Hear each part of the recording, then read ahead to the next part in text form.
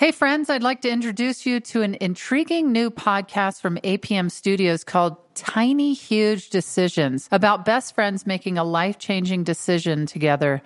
Should she be the gestational surrogate for him and his husband? Here's the first episode. Do you know when I knew that I was bonded to you, I guess?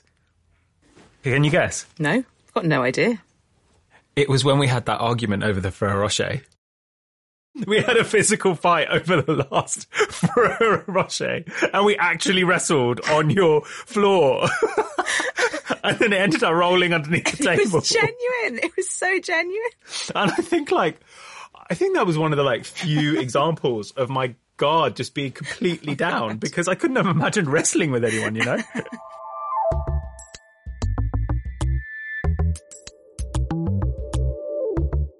This is a story about friendship and family, about hopes and fears, about the joys and the difficulties of life. It's about these two people, talking about rolling around on the floor over a chocolate. They are lifelong best friends, Mohsin and Dalia. And this is Tiny Huge Decisions, a show where we follow them as they make a potentially life-changing decision. I'm Ruth Barnes, and I've been working with Mohsin and Dalia for a few years now, following their journey through its ups and downs, and finally getting to an ending of sorts. An answer to one of the biggest questions you can ask a friend. Should I carry your baby?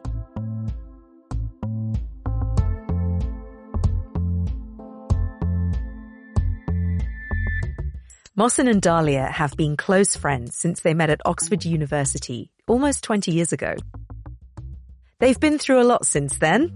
Mohsin's trained as a lawyer and has published a critically acclaimed memoir, and Dalia is a medical anthropologist. There's been some other big life changes. We'll get to those. But back then, they were just two young people with an instant connection. I just immediately, when I met you, I thought we're definitely going to get on. And I think what attracted me to you at first was, very obviously, we both seemed to share the same sense of humour, and definitely, more specifically, seemed to share the same sense of mischief. Absolutely. That's true. You're right. But I definitely remember that most of our early interactions involved just being really silly together and laughing a lot. Yeah. I remember your warmth. I remember just feeling as comfortable as I did with family, you know? Yeah, I think I definitely felt the same, actually. And I don't think that it's a coincidence that you're not white. Especially, I got to university, I'd come from a majority ethnic minority part of London. Suddenly, I was this minority. And I think, I am English, but I'd say I'm a different type of English to the kind of majority English sensibility. And I think that there was a way of being that I experienced at Oxford, and you were completely outside of that. You just it felt almost like when you met people, there was a shield up or a series of rules that you had to abide by, and you just ignored all of that. I totally know what you mean, in the sense that I think, so I'm obviously not white, as you said, so I am Egyptian. And although I was born here, I definitely feel quite Egyptian. And I think when I was at school, kind of in the northwest of England, there were hardly any other ethnic minorities in that area, and definitely not within my school. So I think I grew up with that aspect of my social life, really feeling missing. I don't think I realised that until I got to university, but I didn't have any other friends, close friends really, who weren't also kind of white British. And I think I definitely felt the same thing, when I met you, that there was some kind of similarity in both of our kind of ethnic backgrounds, and definitely that sense that you felt more like family than you did like a friend. So I think that was a really important part of our friendship. Because I think that actually, even though you were brought up in a different faith, we were essentially brought up in the same cultures. Because, the culture and faith they're different, but they're so intertwined. You know, they're this mixture of things. They're a cocktail, right? It's so difficult to separate them. And in some ways, even though different class backgrounds, different types of British local areas, you grew up in Egyptian culture, I grew up in Pakistani culture, and at the center of both of those is faith. Yeah, I think that is really important. But I also think the other thing that really united us was the center of both of our backgrounds is probably the importance of family. Exactly. The F word, family. Let's talk about that. Dalia is married to her university crush with a young daughter. We won't be naming them in this series, but they'll be an important part of these conversations. Meanwhile, since his uni days, Mohsin has also met someone and fallen in love, his new husband, Matthew, and they're looking to grow their family and have a child of their own. Okay, great. So I have put my phone on airplane, but for some reason I did put it on charge, but it's on 29%, but I'm sure it will be enough. You just text me to say make sure you charge your phone and you haven't even done it yourself. I know. I'm a moron. We joined them in early 2021, mid-pandemic, and like everyone else, Mohsin and Dalia are catching up over video calls. But these aren't just casual conversations. They're talking about the prospect of Dalia carrying a baby for Mohsin and Matthew. Okay, then. Why do you want to have children? I mean, there are so many reasons. I grew up in a Pakistani family, and family was the center of everything. And I love the idea of bringing new little people into that family.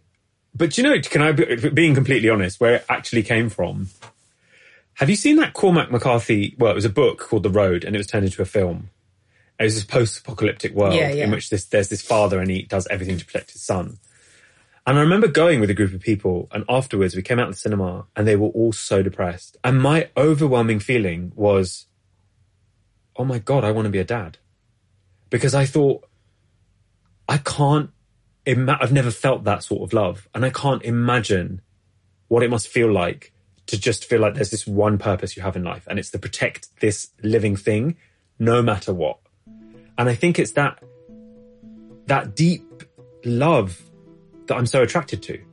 You know, like we spend our lives consuming music and consuming stories and watching films that are all about romantic love. And I think that's great. But actually, to me, parental love, surely that's way more powerful because it's unconditional. And I think that the power of that, I think I'd feel so sad if I died without experiencing it. That's quite a serious answer. Oh, you asked me why.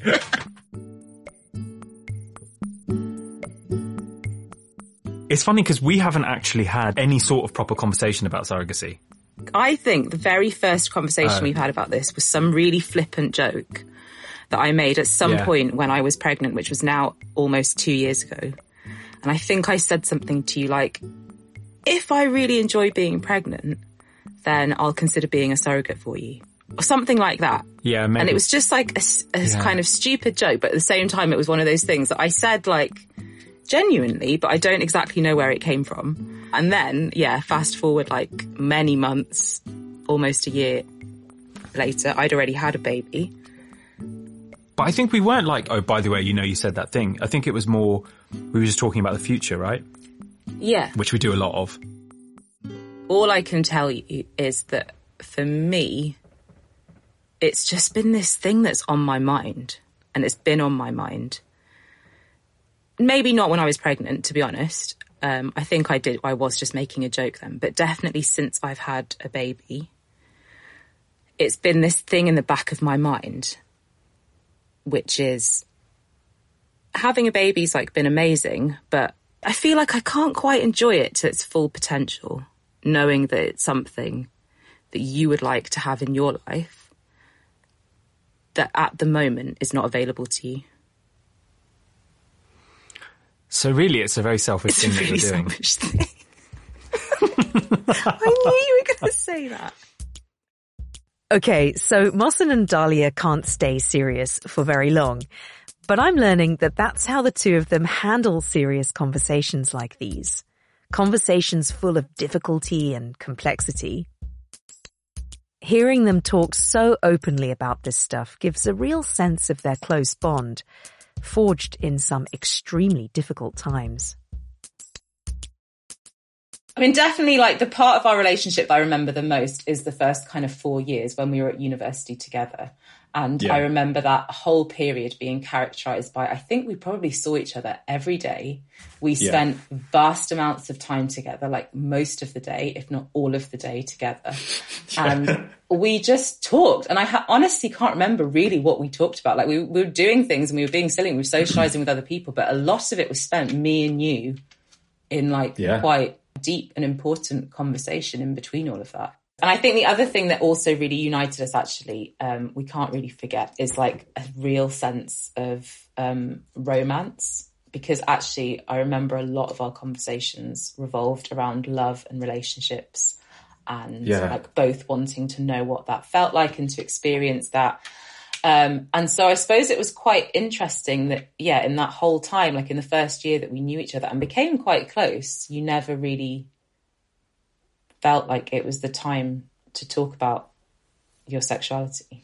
But when we were at university, even in 2003, actually there was nobody out at Keble, which is one of the biggest colleges at Oxford, right? There was nobody out that I can remember. I'm sure I'm forgetting somebody. So I think that although I was having to deal with quite a lot in terms of my sexuality because of my religious background, I just felt like the two couldn't coexist. And so I was trying to repress my sexuality in favor of leading a traditional Pakistani life.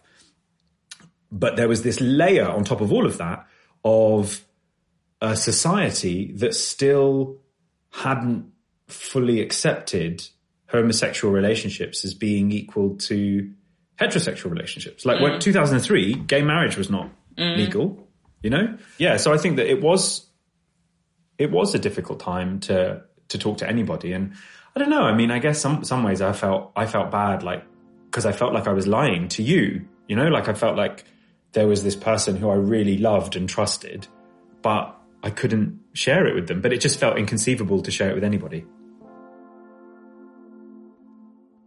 It just felt like my whole world would crumble. And when you are 19 years old and you are confronted with something that is inside you that is inconsistent with everything that you've ever been taught, I think I just wasn't equipped for it. In his first years at university, Mohsin struggled to come to terms with his sexuality, while keeping it a secret from everyone, even his new friend, Dalia. But on one fateful night, it was Dalia who became the first person to hear the truth. So you might remember that it was our friend's birthday and you guys all looked at me and said, we want to go out partying. Where should we go? I had surreptitiously been walking past gay clubs in Soho because I had, like, by myself recently, because I'd had this sense that I needed to go inside. And as soon as we were inside, I was just like, oh my God, I'm like 100% gay. But then that night we were staying at a friend's house and it was like 4 a.m. and I couldn't sleep because I was so just overwhelmed by that emotion and that feeling and all those feelings I'd felt. And then I went into the bathroom. I don't know how we both ended up on the bathroom floor. And then we sat there for 3 hours. So literally until like 7 a.m. Yeah, so you were obviously really struggling with wanting to express something, but the way you were expressing it was very much like you had done something and that it was something that was completely unforgivable. That And evil. If your family knew, if I knew, we wouldn't want to be friends with you. We wouldn't want to have anything to do with you. And I suppose that was like really representative of all your own internal like struggles and demons with how you thought like being gay played into what kind of person you were. But I just really strongly remember kind of panicking and thinking like, oh my God, he's killed someone. Yeah, you asked me, didn't you? Eventually you were like, have you killed? Because I couldn't speak. I couldn't say it. And then why did you just blurted it out? And I did eventually, yeah.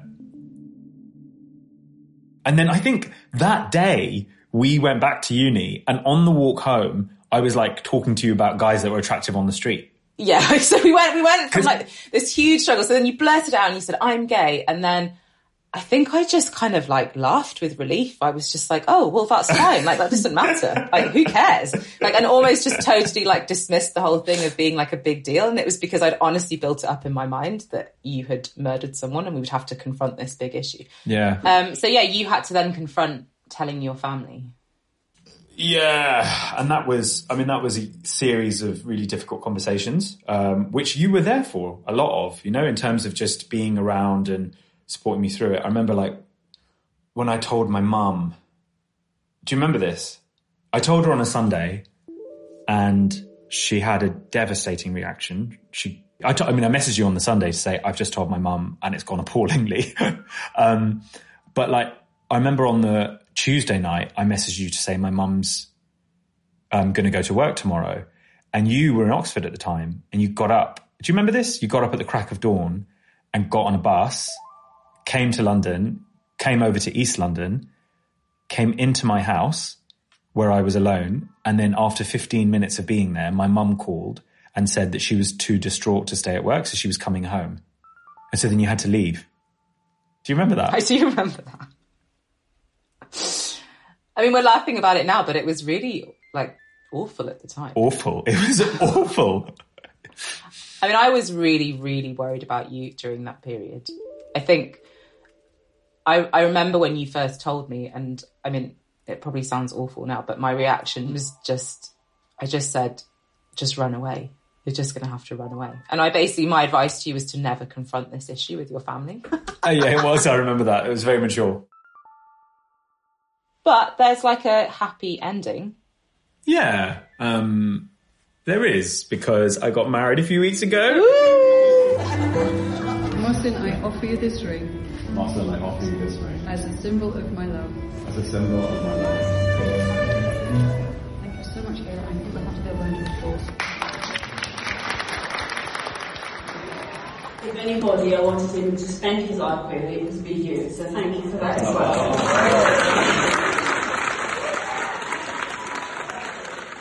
Like, what was amazing, I mean, obviously it was an amazing event anyway, but it was quite an emotional event, and it was emotional because actually all your family were there and they were all genuinely like 100% like behind you and supportive, and they love Matthew, who you've got married to. Yeah. But like, you know, since like in the last 15 years, whatever it is, like you married somebody who you had a crush on at uni that we would talk about for hours, and now you've got like a gorgeous daughter. But I don't know. I don't feel like, I mean, I think obviously our friendship has had to adapt to things like being abroad and like just being at different stages in life. But I don't feel like our bond has weakened or like changed very much. That bond has led them to now, sitting on a video call, trying to have that serious conversation about surrogacy. With the reminiscing done, Mohsin and Dalia look forward with a lot to consider. All right, so it's been a few months now when we first floated the idea, or when you first floated the idea, and we joked about it a bit. Mm-hmm. And then the joking continued. The joking continued, but it's now got a more serious element. Yeah. Which is time. Yeah, because I obviously need to figure out how to have children. And I've been told by people who've done it that from the moment you start the process, it takes at least 2 years. If you're going down other more conventional routes. So I think more conventional surrogacy routes or adoption. Mm-hmm. So I think that the time is relevant because, yeah, I suppose we need to get on with figuring out how we're going to have kids, because it isn't straightforward, you know? Maybe the question is, like, this isn't really directed at you, it's more of a general question. Like, why do we have this sense that then it has to be a child that's, like, genetically related to us? Because I think a lot of people do feel that, right? But, like, what? Like, why? Yeah, it's definitely a question I asked myself before I had a child. Yeah, and I personally don't have much of a problem with being asked that question. And actually my dream scenario would probably be to adopt a young, like a little girl from Pakistan, because the literacy rate for girls in Pakistan is really low. There are lots of children that need homes, and my heritage is Pakistani. That would be my preference, but because we're a gay couple, it's just not an option. Mm. I think we are exploring surrogacy at the moment because it seems like the thing that we'd like to do, but I can see why adopting a child is a wonderful act. And I don't know. I mean, just literally talking to you about it now, I still kind of think, oh, maybe that is what we should do. Well, there's no should, right? It's not about what you should do. Yeah, I guess not.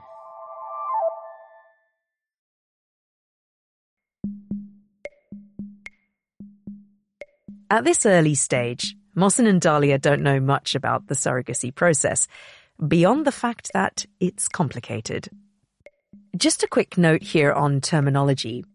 In parts of the world, surrogate is used to refer to women who donate their own eggs as part of the process, while gestational carrier refers to women who have eggs from someone else implanted using IVF, so no biological connection to the child. Mohsin and Dalia have already decided that she would be this kind, a gestational carrier.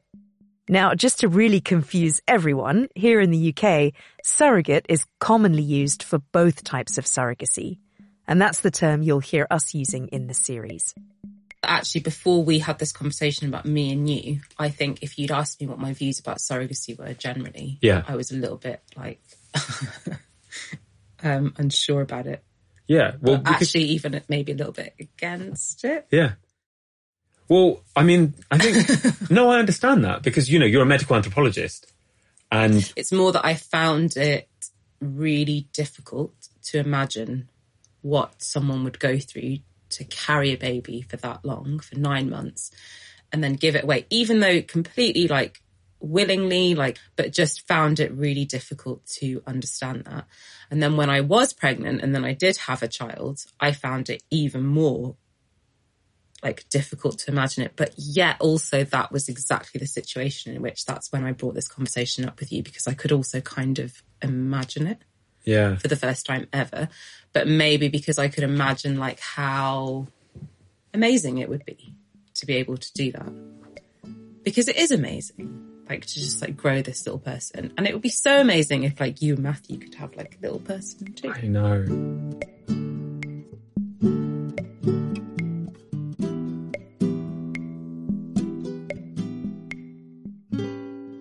What greater gift could you give anybody? Like genuinely. Can you think of anything that you could give to somebody? No, and I don't even buy you gifts because I know there's no point because you don't like anything. No, I don't. But like, also you wouldn't have to buy me a birthday present ever again. Yeah. We could agree that. But seriously, like I would feel forever indebted to you. Like I would feel so... Yeah, but that's a weird... I don't want that. It's really creepy. Like, who wants their friends to be indebted to? Okay, well, maybe that's the wrong way of putting it. Well, I think I probably would, to be honest. But I think the other thing that complicates this whole situation is actually less so now. I've become aware of the fact that it's not, if it's a yes or if it's a no, it's not really a decision between me and you. Like, there are actually lots more factors involved in this and other people involved in this who we will talk about later. But it's become aware, like much more aware to me recently, that this isn't a decision for me and you to make. Who else do you think is involved? Matthew, but Matthew seems pretty like blasé about the whole thing. Like when I spoke to him again a few weeks ago, he was just like, yeah, it'd just be really fun. That's because he doesn't have to carry the child. Exactly. I was like, well, yeah, fun for you. Yeah. No, but obviously like my husband. Yeah. I'm still, this is a totally different conversation, but like the thought of telling my parents or my family. Yeah. Not that they should in any way influence the decision, but it's just like another piece of admin that's like weighing on my mind. I mean, that is going to be complicated. Like, I know your family. I know it's going to be complicated. I mean, I think that my mum, as much Well, as your she mum wants has already had to come to terms with you being gay. Yeah, so I exactly. imagine, Yeah. like, she's So I got think less that, to worry about. that path has been. But it's an interesting thing in the trailblazed. sense that I think in your family circles and in my family circles, I've certainly never come across, like, let's say in the Egyptian Christian community, nor in the Pakistani Muslim community, the whole idea of surrogacy, like, it's not something that has been talked about or that I've been aware of or that I think my parents would be even cognizant of. No. Yeah, I mean, I think that when I first told my parents that I wanted to have kids, I mean, I wasn't even with Matthew at the time, and they couldn't even get their heads around the idea that a gay person could have children. So to have got them to the point where they now accept Matthew and I could talk to them and say, we're thinking of having children. I mean, I don't know how they'd react, you know? Well, the point is we don't know, right? It might be fine. Yeah, right. And also... Yeah, right. I could probably do an impression of what your mum is going to say. She's going to scream. The other thing I do think we need to explore seriously is what happens, like, first of all, if I don't want to do this, or if you don't want to do it, which I think we keep thinking is really not likely, but you never know, right? Your face is like... No, you're right. It is interesting because let's say, for example, let's just say I thought, actually, as much as Dalia wants to do this, I can't ask this of you. Yeah. Yeah, right. You'd ever think that. No, of course I would ask it of you. But let's say I was being selfless for one moment. Exactly. Yeah. Let's imagine a world in which I'm selfless. And some people other people who aren't us might come to that conclusion, right? Yeah. So it's worth thinking about that as a possibility. Other thing is, it is also likely, and this is where we need to understand the medical side of things, that maybe it just wouldn't work. Yeah. And that it's not like 100% success rate. It's quite, That's like, true. I do want to know more about it because my understanding is it's like... There's a lot of injections involved. There's a lot of injections, but also there's not, I don't even think necessarily like it's always viable. I think we have started to think about other options because Yeah, because I didn't want to put that much pressure on you because I realised that every day that we're not doing something, it feels like we're waiting for you, and I didn't want that to be the case. So we have started thinking about. Well, I just think in life anyway, you should always never put all your eggs in one basket. But what about? I mean, but let's say, and also like like there are lots of things that can happen. That does worry me. Stillbirth, like horrible things. Yeah, all of diseases, that worries me. Like all of that. But all of that worries me not... I mean, maybe it's easy for me to say this because, it's a hypothetical baby, but I worry about all those things because I would feel responsible for you having to go through that. Well, and equally, I would feel responsible for you having to go through. Like it feels like a much even like messier picture than when it's just you and someone else choosing to have a baby. And those things are really scary and horrible.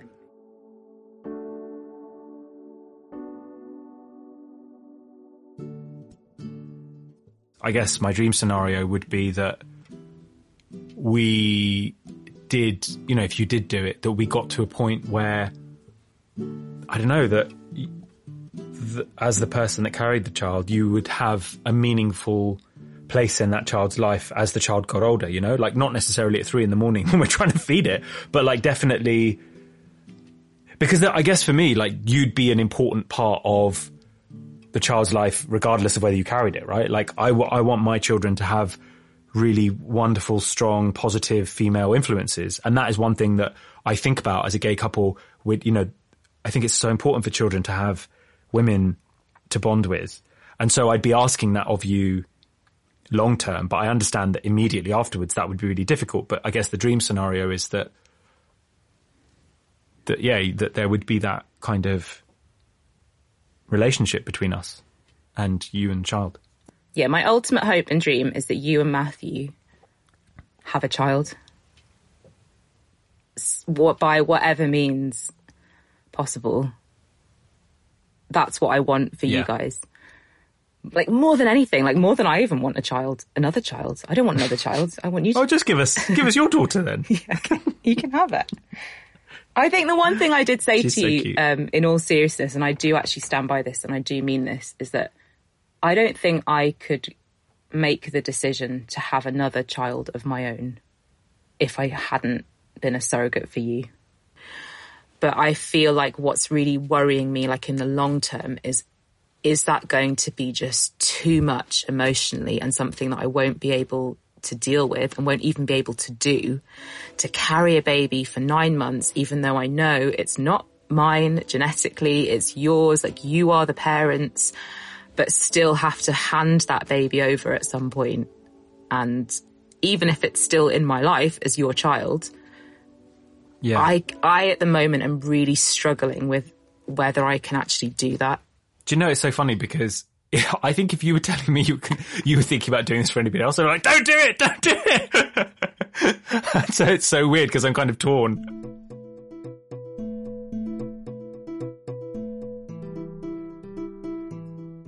So the one thing that really scares me is losing you, actually.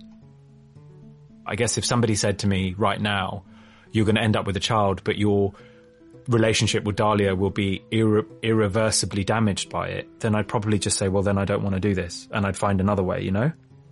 Like at the end of the day, like, I mean, we talk about and we moan about like work all the time. We moan about like so much stuff and like, it just doesn't matter, does it? Like, it really doesn't matter. Because I suppose like at the end of all of this, like, you know, the dream scenario is that you have this amazing, beautiful child and that I will have just been a bit of a part of that. But like, that's not even really the point. The point is at the end of it, there's this whole new life that's created, however it came about. Yeah. Which is incredible.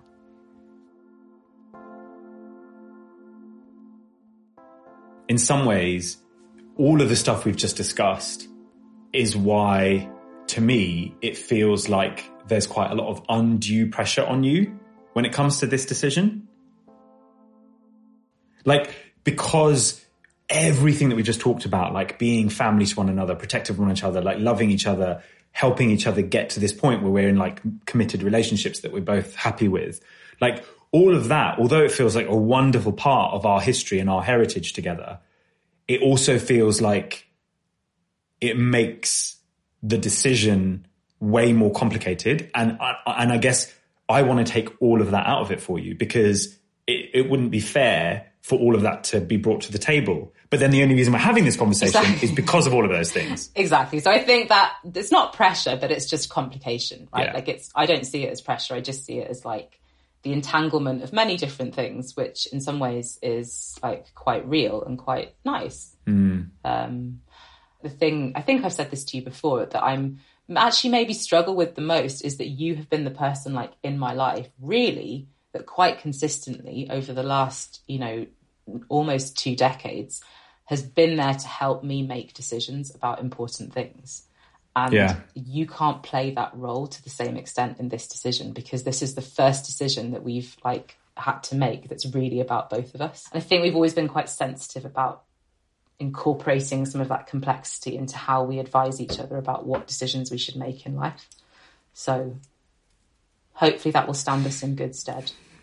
Well, let's find out. Let's find out.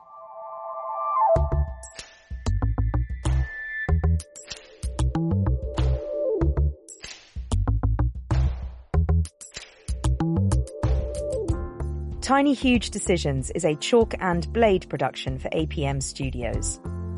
At Chalk and Blade, the executive producer is Ruth Barnes, the showrunner and story editor is Louise Mountain, and the producer and sound designer is Matt Nielsen, with original music by Ian Chambers. At APM, the executive producer is Erica Krause, the senior production manager is Nick Ryan, and the executives in charge are Joanne Griffith, Alex Shaffert, and Chandra Kavati.